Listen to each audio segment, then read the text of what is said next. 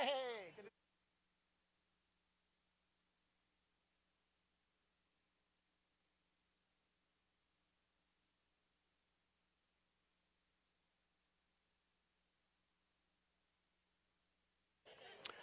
Good morning, church. Good morning, church. We are not getting started yet. I just wanted to let you know if you have your own chairs with you today and you can't find a place on the shade over here, just see if you can't share with another family over here underneath the easy ups, or you're welcome to just take a chair that's already set up. But let's make sure that we don't think because you brought a chair that you have to use that chair necessarily at this point.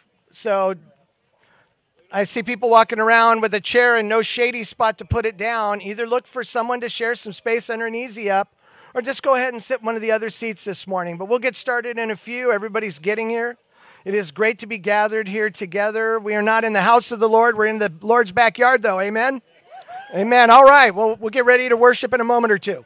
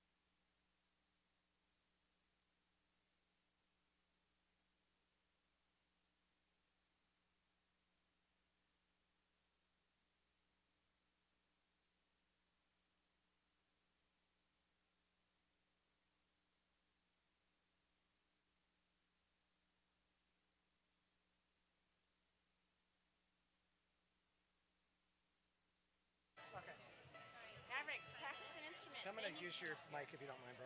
They just started a 5-minute timer? Oh, did they? Okay. That's what they said you told them to. Well, I said I didn't think we were doing a timer. I thought she sent you. It worked.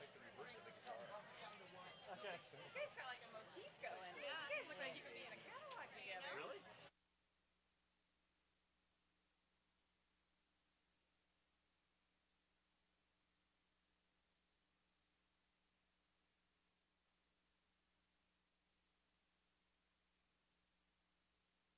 I ride my bike to work.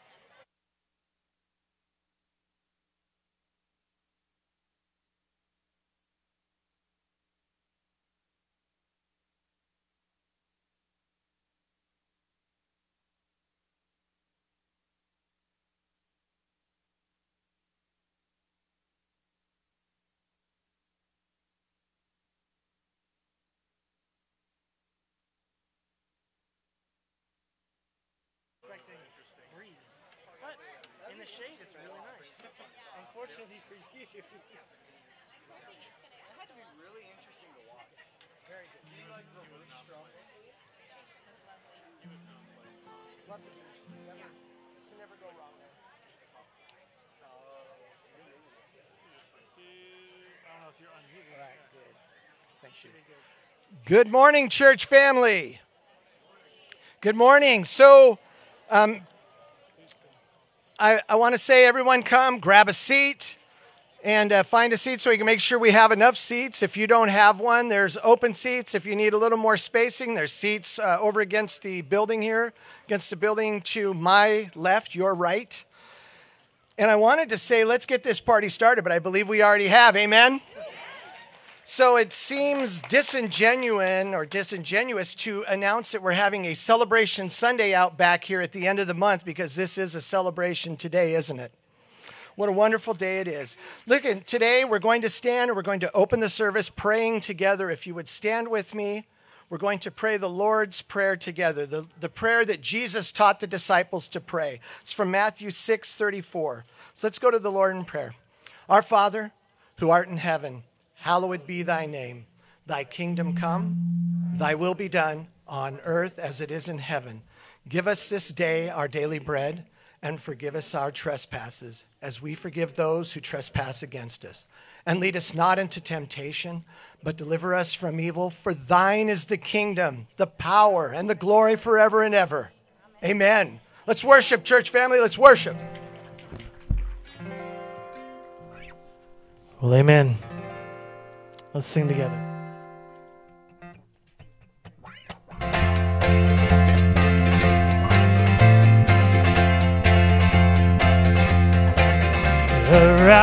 Arise, for the light has come. Darkness bows down to the risen sun, the risen sun. Arise, raise your hands and sing to the one God, to the one God. 'Cause you are the matchless King who tore down the gates of the enemy. Make way for Christ and sing, let your kingdom come, let your kingdom come. Sing, arise, for the battle is won. Arise, for the battle's won. And our hearts bow down to the risen Son, the risen Son. Arise, raise your hands and sing, yeah, to the one God, to the one God. 'Cause you are the matchless King who tore down the gates of the enemy. Make way for Christ and sing, let your kingdom come. You are the matchless King who tore down the gates of the enemy. Make way for Christ and sing, let your kingdom come.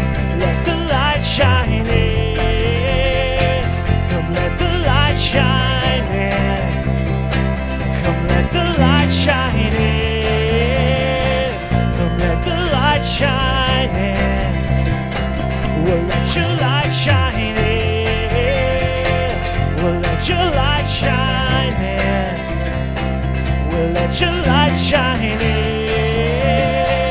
Well, let your light shine in.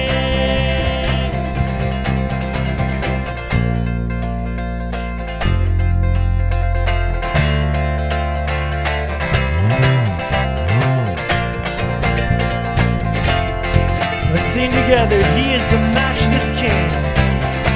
'Cause you are the matchless King. You tore down the gates of the enemy. Make way for Christ and sing. Let your kingdom come. 'Cause you are the matchless King. You tore down the gates of the enemy. Make way for Christ and sing. Let your kingdom come. Oh, let your kingdom come. Oh, let your kingdom come. Let your kingdom come.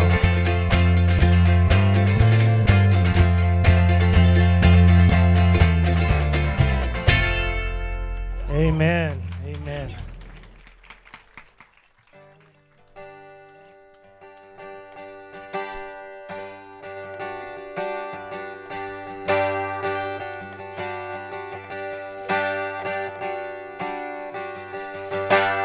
Let's praise him for his wondrous works. Let's praise him that he gives us life and salvation. Praise him for the blood that he spilled willingly for our sake. There's nothing else that can cleanse us, nothing else that can bring us back to God. Nothing but the blood of Jesus. What can wash away my sin? Nothing but the blood of Jesus. What can make me whole again? Nothing but the blood of Jesus. And oh, precious is the flow that makes me white as snow. No other fount I know, nothing but the blood of Jesus.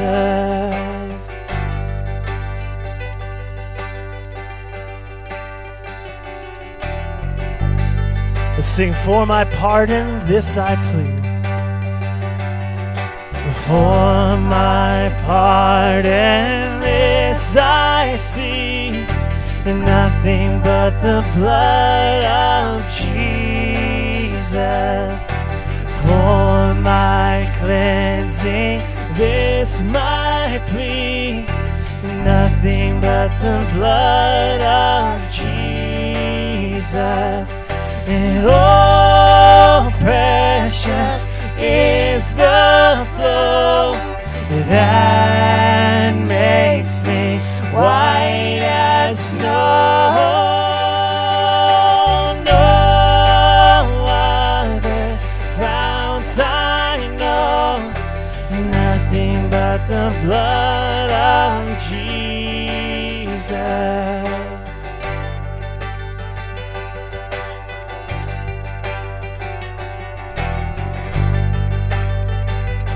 Sing. Nothing can for sin atone. Nothing can for sin atone.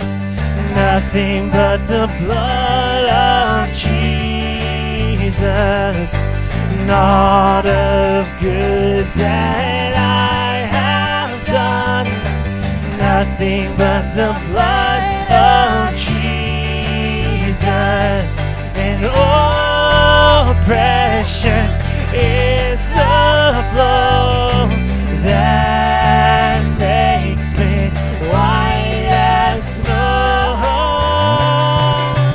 No other fount I know, nothing but the blood of Jesus.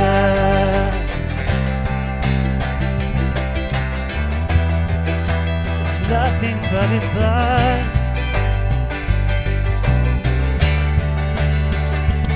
And we thank you, Lord. We thank you for your precious blood, for your sacrifice on the cross. Let's sing it out, church. This is my hope and my peace. This is all my hope and peace. Nothing but the blood of Jesus. This is all my righteousness. Nothing but the blood of Jesus. And oh, precious is the flow that makes me white as snow. No other fount I know, nothing but the blood of Jesus. And oh, precious is the flow that makes me white as snow. No other fount I know, nothing but the blood of Jesus. Nothing but the blood of Jesus. Amen.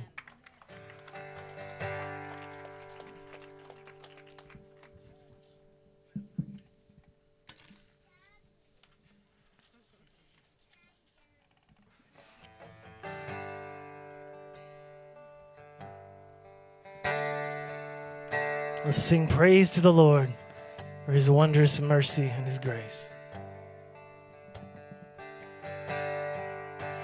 Praise the Lord, His mercy is more.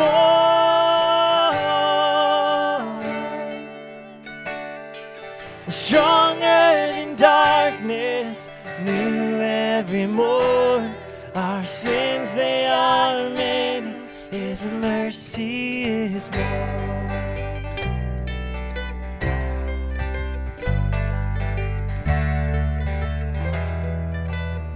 What love could remember, what love could remember, no wrongs we have done. Omniscient, all-knowing, He counts not their sum. Thrown into a sea without bottom or shore. Our sins, they are many, His mercy is more. Praise the Lord. Praise the Lord, His mercy is more.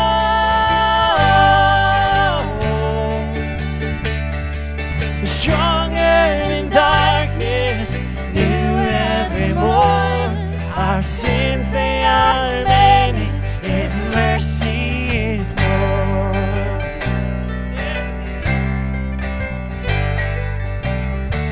Thank you, Lord.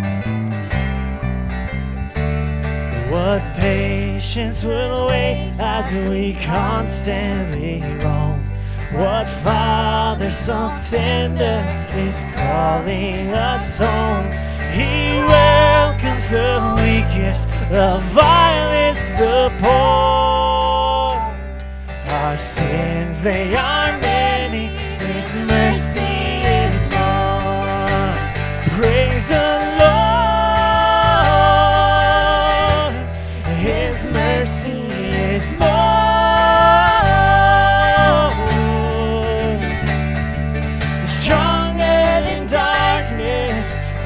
Every morn, our sins, they are many, His mercy is more. Oh,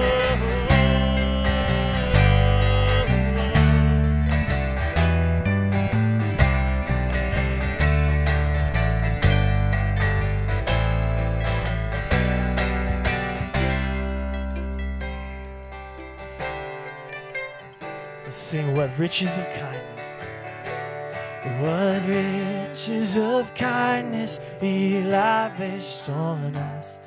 His blood was the payment, His life was, we stood neath the debt we could never afford.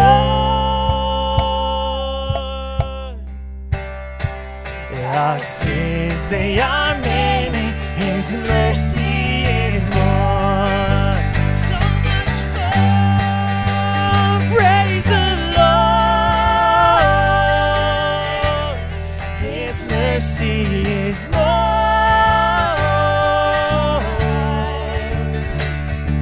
Stronger in darkness, new every morn. Our sins, they are many, His mercy is more. Praise the Lord. His mercy is more.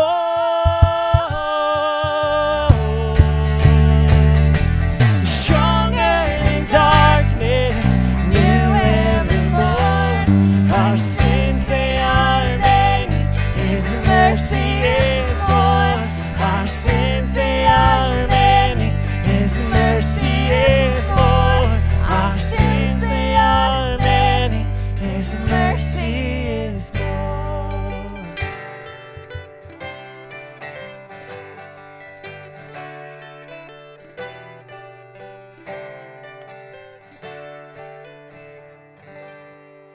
We thank you, Lord, for your everlasting mercy. We thank you that no matter the sins that we're walking in, no matter what it is, that your mercy is greater. That we will never commit a sin so bad that you can't forgive it. And that you offer that forgiveness to us freely. We love you. We thank you for this time. We thank you for this worship. May your name be glorified as we continue in our service. We praise in your name. Amen. Thank you, church. You may be seated.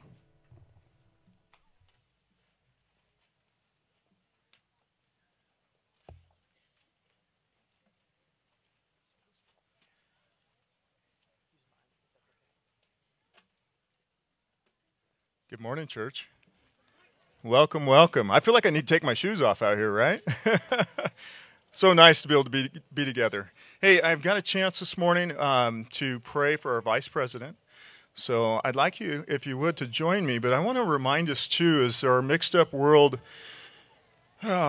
seems to be standing for so many things and kneeling for things, let us really stop and take this time and think about standing against evil, all right? The corrupt systems that are in our world, the evil even that lurks in our own hearts.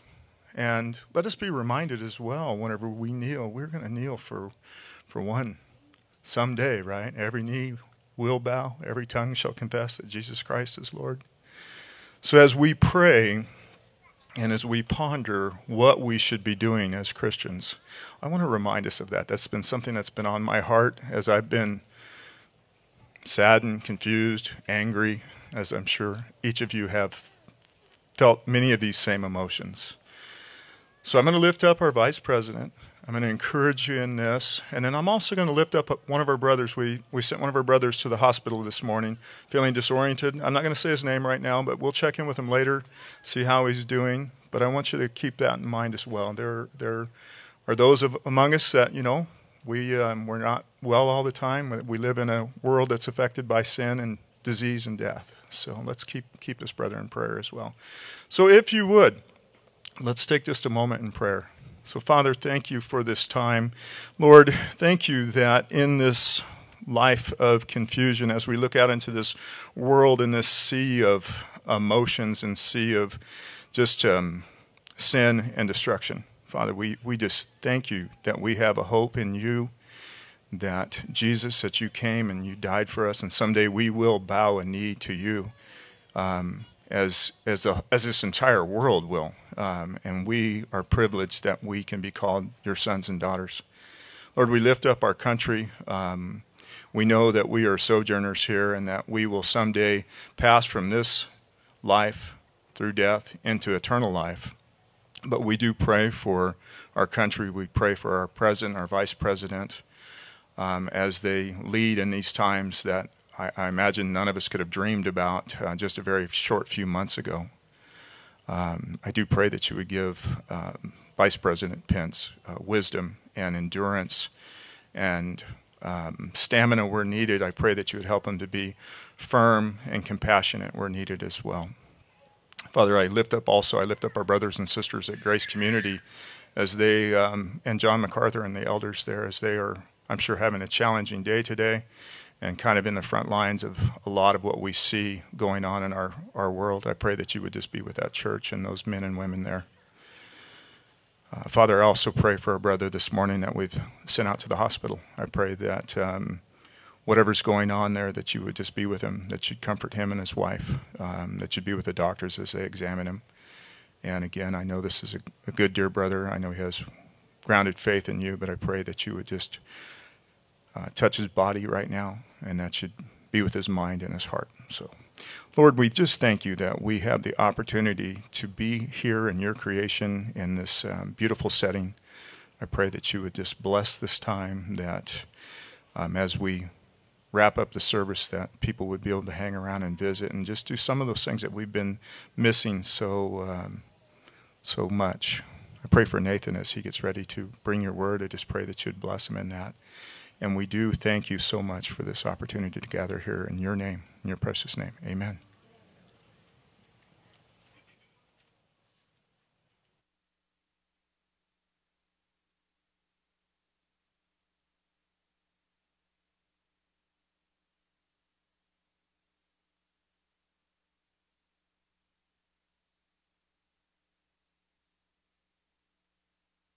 Good morning.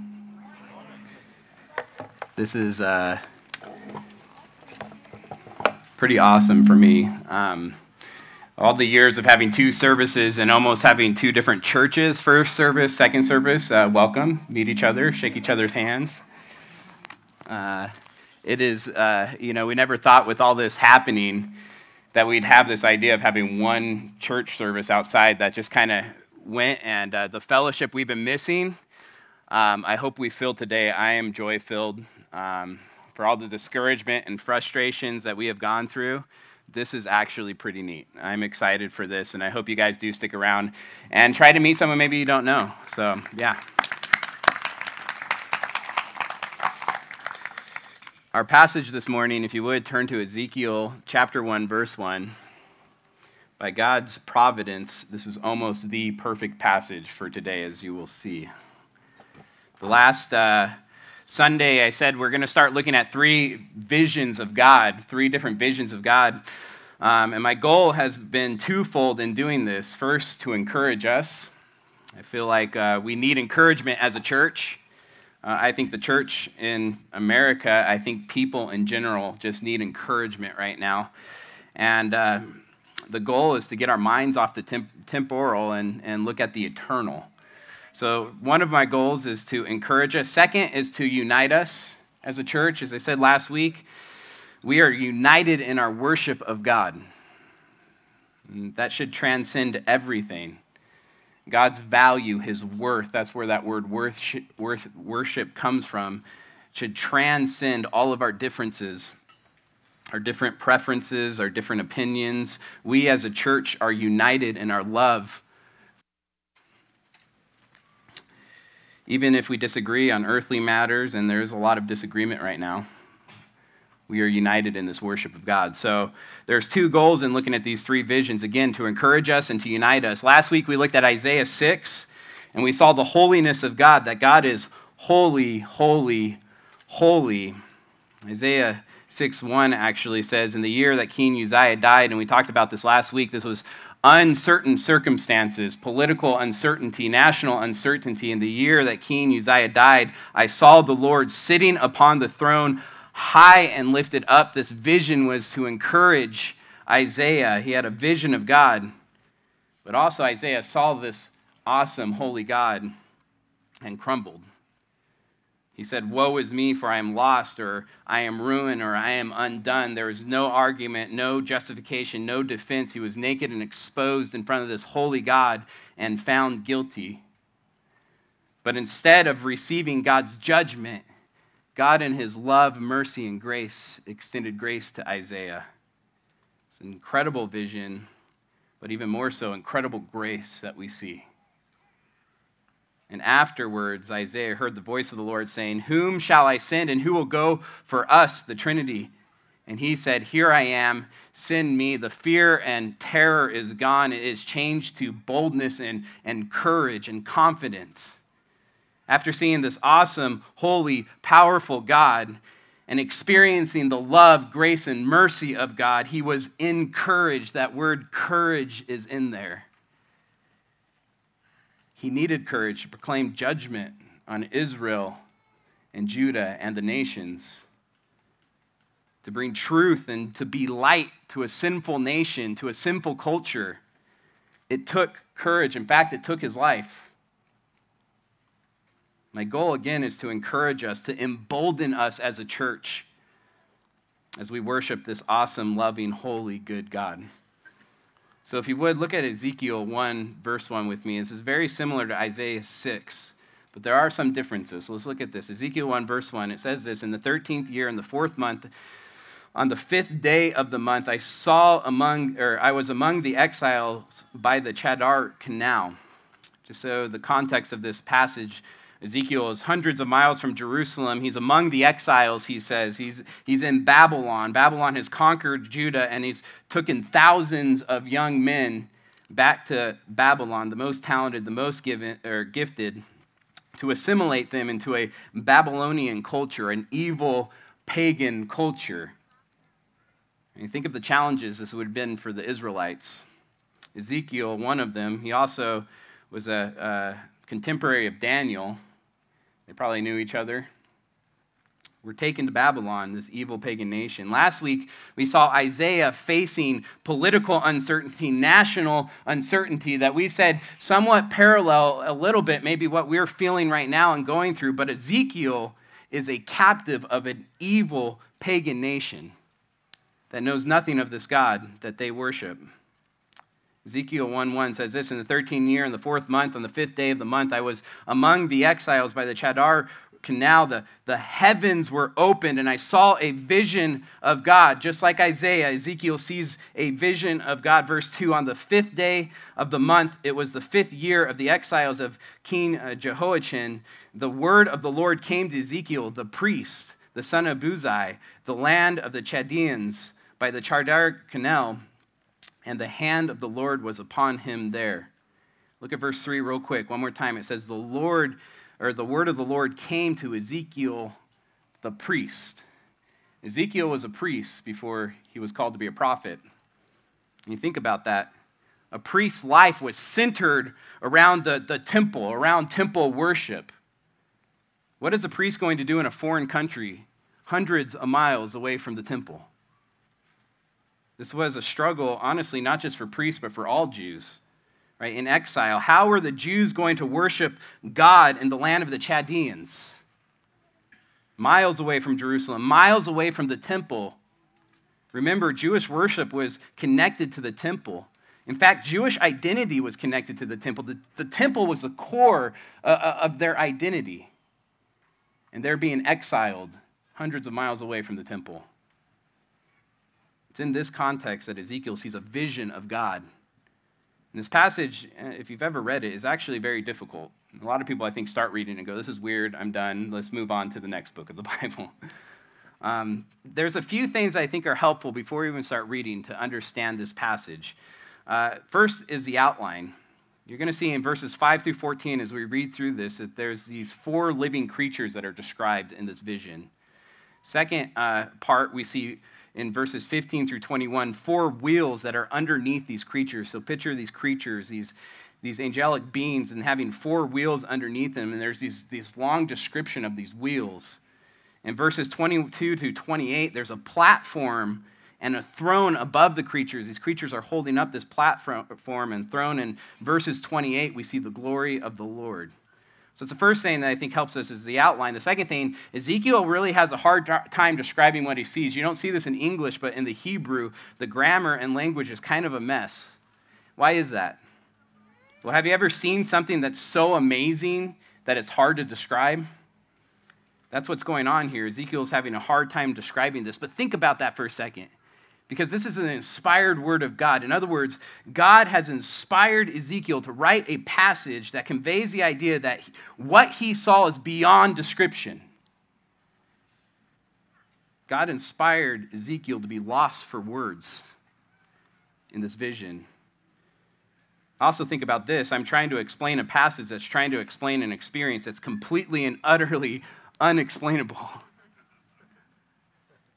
We worship an awesome God. It's so far beyond us.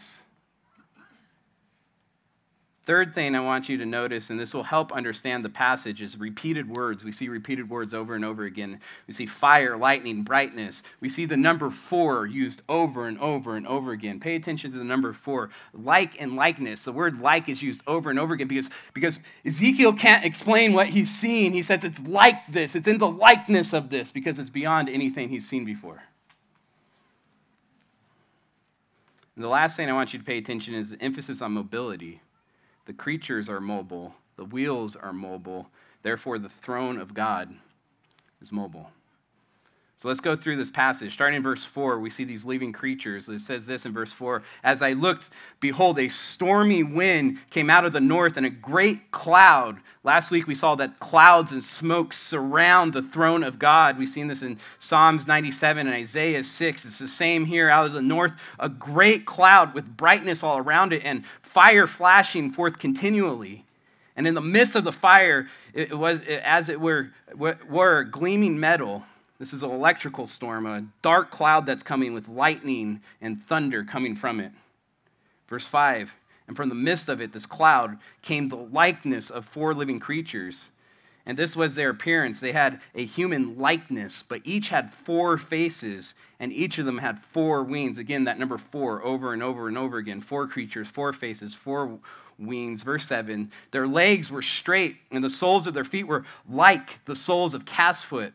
And they sparkled like burnished bronze. And under their wings, on their 4 sides, they had human hands. And their 4 had their faces and their wings thus. Their wings touched one another. Each one of them went straight forward without turning as they went." Again, 4, 4, 4. Likeness, likeness, likeness. Verse 10, "As for the likeness of their face, each had a human face. The 4 had faces of a lion on the right side, and 4 had the face of the ox on the left side, and 4 had faces of an eagle." We see 4 faces in the likeness of human face, a lion's face, an ox face, and an eagle's face.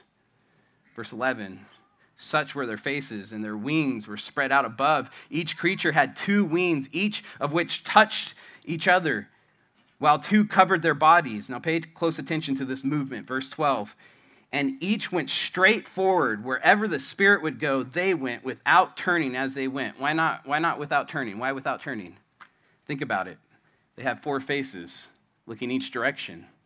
They didn't have to turn. They could go straight this way, straight that way. They could go any direction. Wherever the Spirit directed them, they went. The Spirit here is the Holy Spirit. Look at verse 13. "As for the likeness of the living creatures, their appearance was like burning coals of fire, like the appearance of torches moving to and fro among the living creatures. And the fire was bright, and out of the fire went forth lightning, and the creatures darted to and fro like the appearance of flashes of lightning." Not only did they move any direction because of their faces, but they moved like lightning. I hope you're picturing the awesomeness of this vision. Verse 15, "As I looked at the living creatures, I saw a wheel on the earth. Beside them, the living creatures, each one of them, 4 of them." And they're going to start describing, Ezekiel's going to start describing these wheels. There's 4 wheels under these 4 creatures with 4 faces. Verse 16, "As for the appearance of the wheels, as their construction, their appearance was like the gleaming of beryl, and the 4 had the same likeness, their appearance and construction being as it were, a wheel within a wheel. Somehow there was a wheel within the wheel. I've been contemplating and thinking about this. Just think of a ball, right? A wheel within a wheel. A ball can move any direction. And this is key, verse 17. When they went as their four directions without turning as they went. Again, we see movement. The wheels can move any direction without turning, just like the four creatures, just like lightning. It gets a little weirder, verse 18. And their rims were tall and awesome, and the rims of all four were full of eyes all around. And when the living creatures went, the wheels went beside them. And when the living creatures rose from the earth, the wheels rose. They could levitate. Verse 20. Wherever the Spirit wanted to go, they went, and the wheels rose among them, for the spirit of the living creatures was in the wheels. Again, verse 20 says, wherever their spirit wanted to go, they went. Just like the creatures, the wheels can move any direction, directed by the Holy Spirit. Verse 21, when those went, these went, and when those stood, these stood, and when those rose from the earth, the wheels rose from them, from the spirit of the living creatures was in the wheels. So what's this mean? This is such an interesting vision. I mean, you have these four creatures with four wheels underneath them that can go any direction, that move like lightning. And we're going to find out there's a platform above these creatures, and on the platform is the throne of God. Why so much about the movement? I mean, we spent so many verses talking about this. It's simple. God is mobile. He's not stuck in Jerusalem. He's not stuck in the temple. The wheels and the creatures can move anywhere, holding God's throne, directed by the Holy Spirit. God is showing Ezekiel through this vision that his throne is not limited to the land of Israel. The pagan gods were limited to lands, but not the one true God. God is not limited to the temple. Remember, Isaiah had this vision in the temple.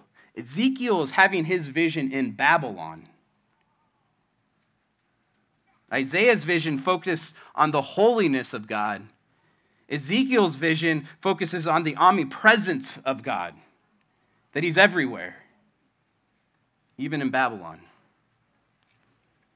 In fact, Ezekiel was outside during this vision. Just how perfect is this, right? God's not limited to a land. He's not limited to a building. We can worship him, and I think in a lot of ways better outside as we look at his creation. He had this vision outside. Look at verse 22. Over the heads of the living creatures, there was the likeness of an expanse, shining like awe-inspiring crystal, spread about their heads. This expanse is like some kind of platform above their heads, above the creatures. Verse 23. And under the expanse, their wings were stretched out straight and toward one another, and each creature had two wings covering their body. And when they went, they heard a sound of their wings like the sound of many waters. When these creatures would flap their wings, it was like the ocean waves or a massive waterfall. Think the Niagara Falls, or just how powerful this was. Like the sound of many waters, like the sound of the Almighty, like a sound of a tumult, like the sound of an army.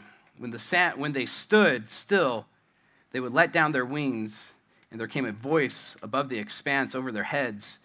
When they stood still, they let down their wings. Verse 26, and above the expanse over their heads, this is above everything, there was the likeness of a throne in the appearance like a sapphire, and seated above the likeness of a throne was the likeness of a human appearance. God is on his throne. Just like Isaiah 6, verse 1. In the year King Uzziah died, this time of uncertainty, I saw the Lord sitting on the throne, high and lifted up. God is still on his throne. Even when Israel was exiled to Babylon. And he had a likeness of a human appearance. There's very little description of what God looks like. It's the stuff that's around God, because God is so undescribable. Look at verse 27. And upward from what had the appearance of his waist, I saw as it were gleaming metal like the appearance of a fire enclosed around him, and downward from what had the appearance of his waist. I saw, as it were, the appearance of fire and the brightness around him, like the appearance of the bow that is in the clouds on the day of rain. Of course, that's a rainbow.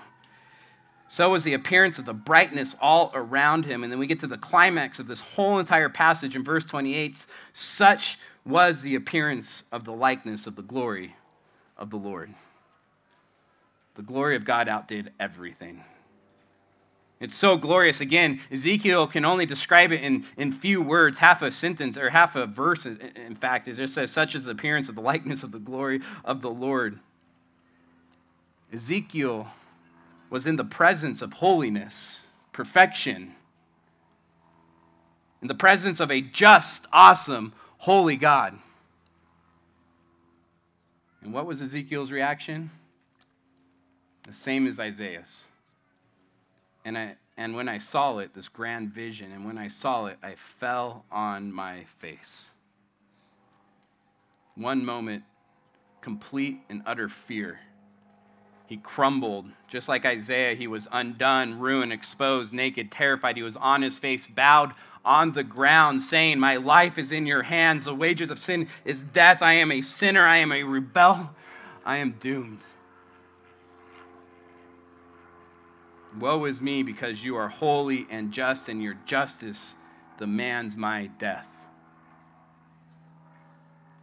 I fell on my face, and I heard the voice of one speaking. Look at Ezekiel chapter 2, verse 1 now. Just very simple, verse 1. And he said to me, Son of man, stand on your feet, and I will speak with you. Just think about that. How could Ezekiel stand in the presence of the Lord? Moses just saw the back end of God, and people couldn't even look at Moses. Isaiah cried out, woe is me. The sinless angelic beings, as we saw last week, had to hide their face from the presence of God. How could Ezekiel stand in the presence of the Lord? Look at verse 2. And as he spoke to me, the Spirit entered into me and set me on my feet, and I heard him speaking to me. This is the same Holy Spirit that directed the creatures and the wills. Now is directing Ezekiel to stand in the presence of the Lord. You know what that is? It's grace. It's grace. It's like Isaiah. It was God's mercy and grace to allow him to stand in the presence of the throne. That's love. That's the love of God. The throne of God's awesome, right? It's beyond description, as we've been seeing. It's holy and completely terrifying, especially to us sinners. But listen what Hebrews 4:16 says. Let us, that's sinners, let us then with confidence draw near to the throne of grace, that we may receive mercy and find grace to help us in time of need. The throne of grace is the throne of God. The throne of God is the throne of grace. For those that are saved, for those that have put their trust in Jesus, who came, lived the perfect life, who died on the cross for our sins, who put their faith in him, who was raised on the third day and is Lord of Lords and King of Kings right now. For those that have trusted him, just like Ezekiel, just like Isaiah, we can approach the throne of God confidently and boldly, knowing that the grace of the Lord has covered our sins. Let us then confidently draw near to the throne of grace. Again, for those that have put their faith in Jesus, the throne becomes the throne of grace. In our time of need, we approach the throne of grace for encouragement. Hebrews 4:16 again, let us then with confidence draw near to the throne of grace, that we may receive mercy and find grace to help in time of need. God's grace is our encouragement. It should embolden us. It should encourage us to live boldly for Christ. This is exactly what it did for Ezekiel. Ezekiel 2, verse 1 again, he said to me, Son of man, stand on your feet and I will speak with you. And as he spoke to me, the Spirit entered into me and set me on my feet, and I heard him speaking to me. And he said to me, Son of man, I send you to the people of Israel. In other words, you will be my servant. You are going to be my prophet. I hope you're seeing a pattern in these visions. Man has a vision of this awesome, glorious, holy God, and he is rightly terrified. He's humbled, he's undone, he crumbles before the righteousness and perfection and the holiness of God. And God extends mercy and grace. And man, through that, boldly and confidently becomes a willing servant of this great God. For Isaiah and Ezekiel, they had a hard calling to proclaim truth, to proclaim judgment. Right? This is the gospel. Man gets an understanding of who this great God is. Man is rightfully terrified, knowing he's not in right standing because God is holy and we are sinners. Man humbly repents and cries out for mercy, and this great God extends mercy, love, and grace. Man becomes a servant. For Isaiah and Ezekiel, this was a hard calling as a prophet. They didn't make many friends at all. In fact, they were offensive to a culture that was evil. They proclaimed truth. They lived out truth. It was a hard calling. And you know what? We have a similar calling. We have a similar calling. In fact, if you would, I want to end by looking at Matthew 10, verse 16.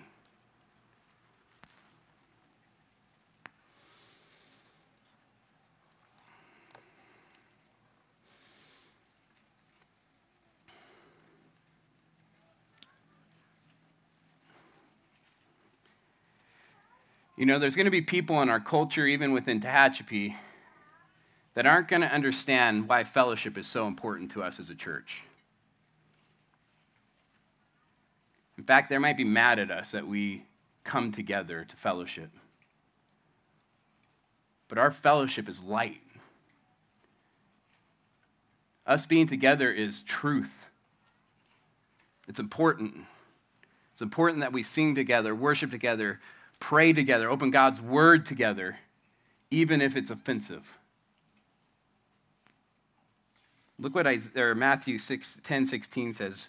Behold, I am sending you out as sheep in the midst of wolves.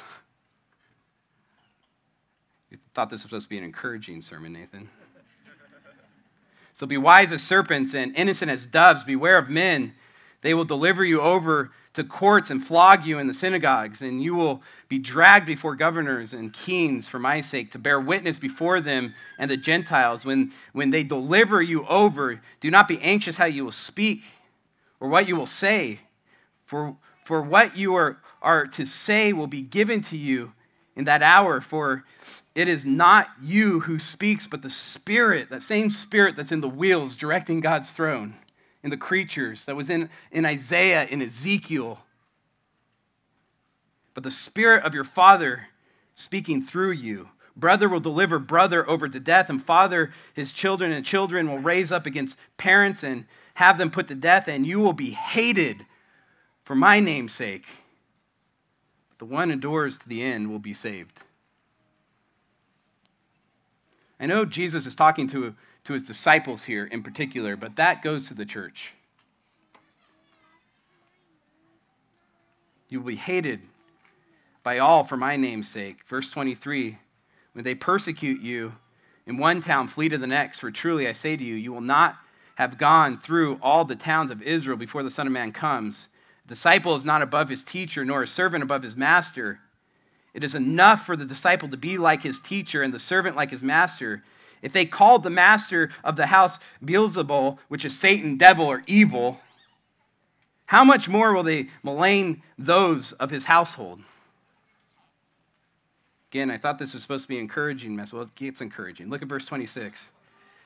So have no fear of them, for nothing is covered that will not be revealed or hidden, that will not be known. What I tell you in the dark, say it in the light, and what you hear whispered, proclaim it on the housetops. In other words, that's our calling, to be light in this world, to proclaim truth and to live truth.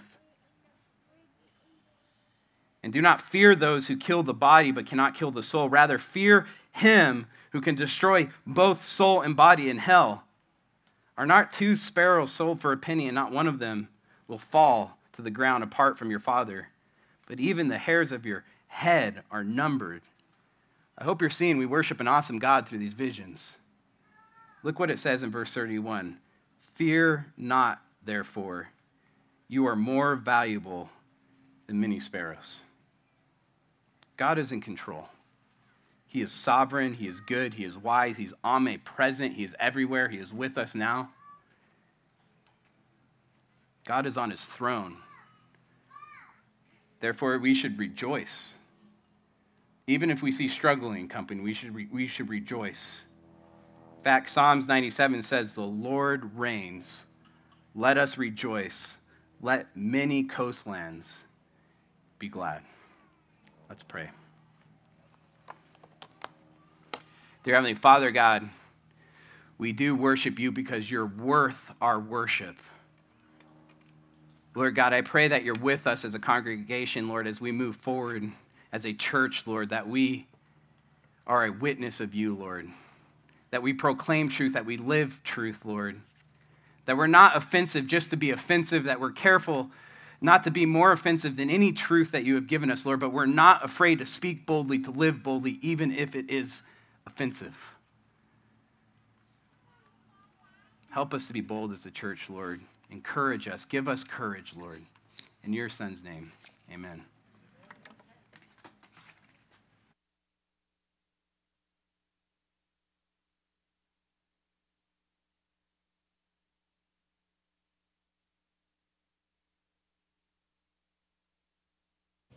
I'd like to invite you to stand, and we're just going to sing a closing song together.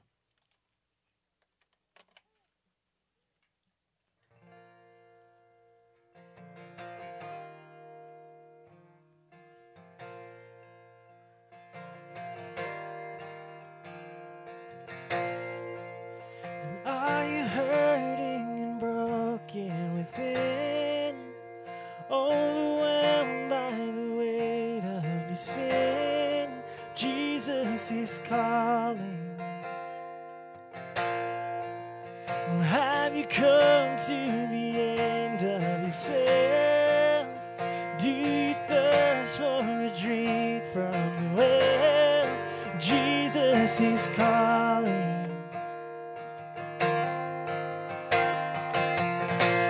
Oh, come to the altar.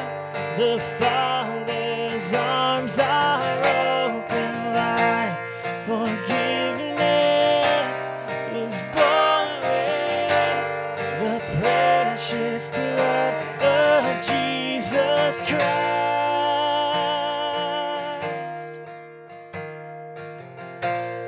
Say, leave behind your regrets. Leave behind your regrets and mistakes. Come today, there's no reason to wait. Jesus is calling. Bring your sorrows and trade them for joy. From the ashes a new life is born. Jesus is calling. Oh, come to the altar. The Father's arms are open wide. Forgiveness was born with the precious blood of Jesus Christ. Oh, come to the altar. The Father's arms are open wide. Forgiveness was born with the prayer. precious blood of Jesus Christ.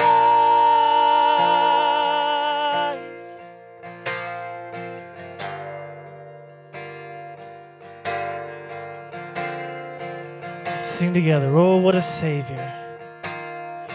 Oh, what a Savior. Isn't He wonderful? Sing hallelujah. Christ is risen. Bow down before Him, for He is Lord of all. Sing hallelujah. Christ is risen. Oh, what a Savior. Isn't He wonderful? Sing hallelujah. Christ is risen. Bow down before Him, for He is Lord of all. Sing hallelujah. Christ is risen.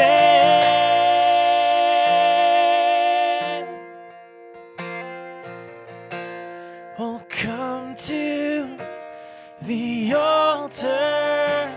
The Father's arms are open wide. Forgiveness was bought with the precious blood of Jesus Christ. Oh, come to the altar. The Father's arms are open wide. Forgiveness was bought with the precious blood of Jesus Christ.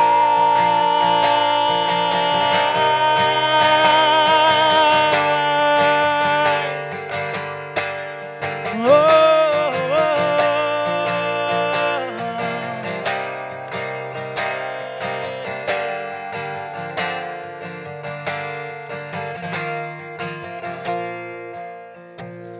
Let's sing, bear your cross.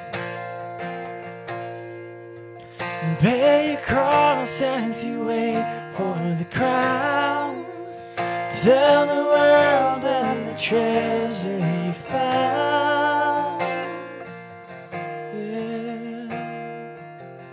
Sing that one more time. Bear your cross. Bear your cross as you wait for the crown. Tell the world of the treasure you found. Oh, Father, thank you for that reminder that this world is not our home. We have a hope that will not disappoint us. And we can look forward to the crown that you have promised. And God, give us boldness to speak of that treasure, the rich, rich treasure that we have in Jesus Christ our Lord. It's in the name of Jesus that we pray. Amen. Church, I'd like to ask you to be seated just for a minute.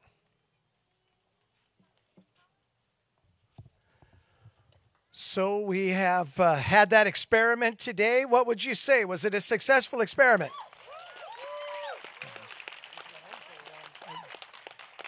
I think so too. I wanted to thank those of you. I know that the men that spent a lot of time this week preparing this for you would be so embarrassed if I mentioned their names, so I will not, but I will say thank you to those who spent so much time up here this week getting the awnings put up. We have some more shade coming. So since this was a successful experiment today, we'll do this again next week the same way. For those of you that brought easy ups and your own chairs, thank you all so much. And I would encourage you to do the same. We could use more easy ups and more shade. So we appreciate that. And thank you all for doing that as well. And just a couple of announcements as we get ready to close today. Baby bottles were due back today. I know that doesn't do much good to tell you that now. So if you have baby bottles that are full for the Family Life Pregnancy Center, bring them by the church office or bring them next Sunday. We'd be just fine. A couple of ministries happening. Grab a blue paper on your way out. Rather than announce this online, I'll just say grab one of these on the way out so you can see what's happening with church. But we are going to be having a celebration Sunday here on the 30th, the last Sunday of the month.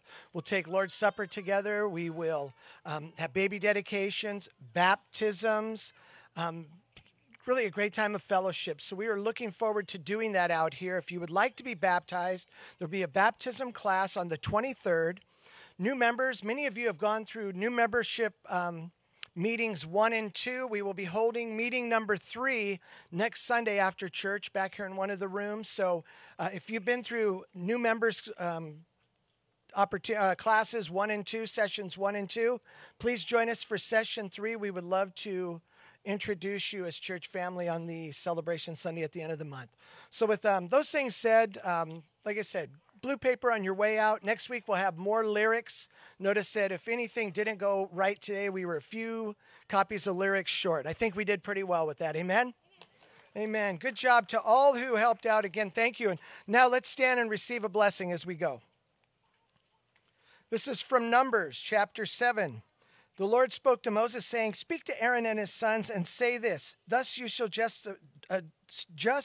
thus you shall bless the people of Israel. And you shall say to them this, the Lord bless you and keep you. The Lord make his face shine upon you and be gracious to you. The Lord lift up his countenance upon you and give you peace." Brothers and sisters, go with God's grace and peace today, but not until after you hang around in fellowship for a little bit. Amen.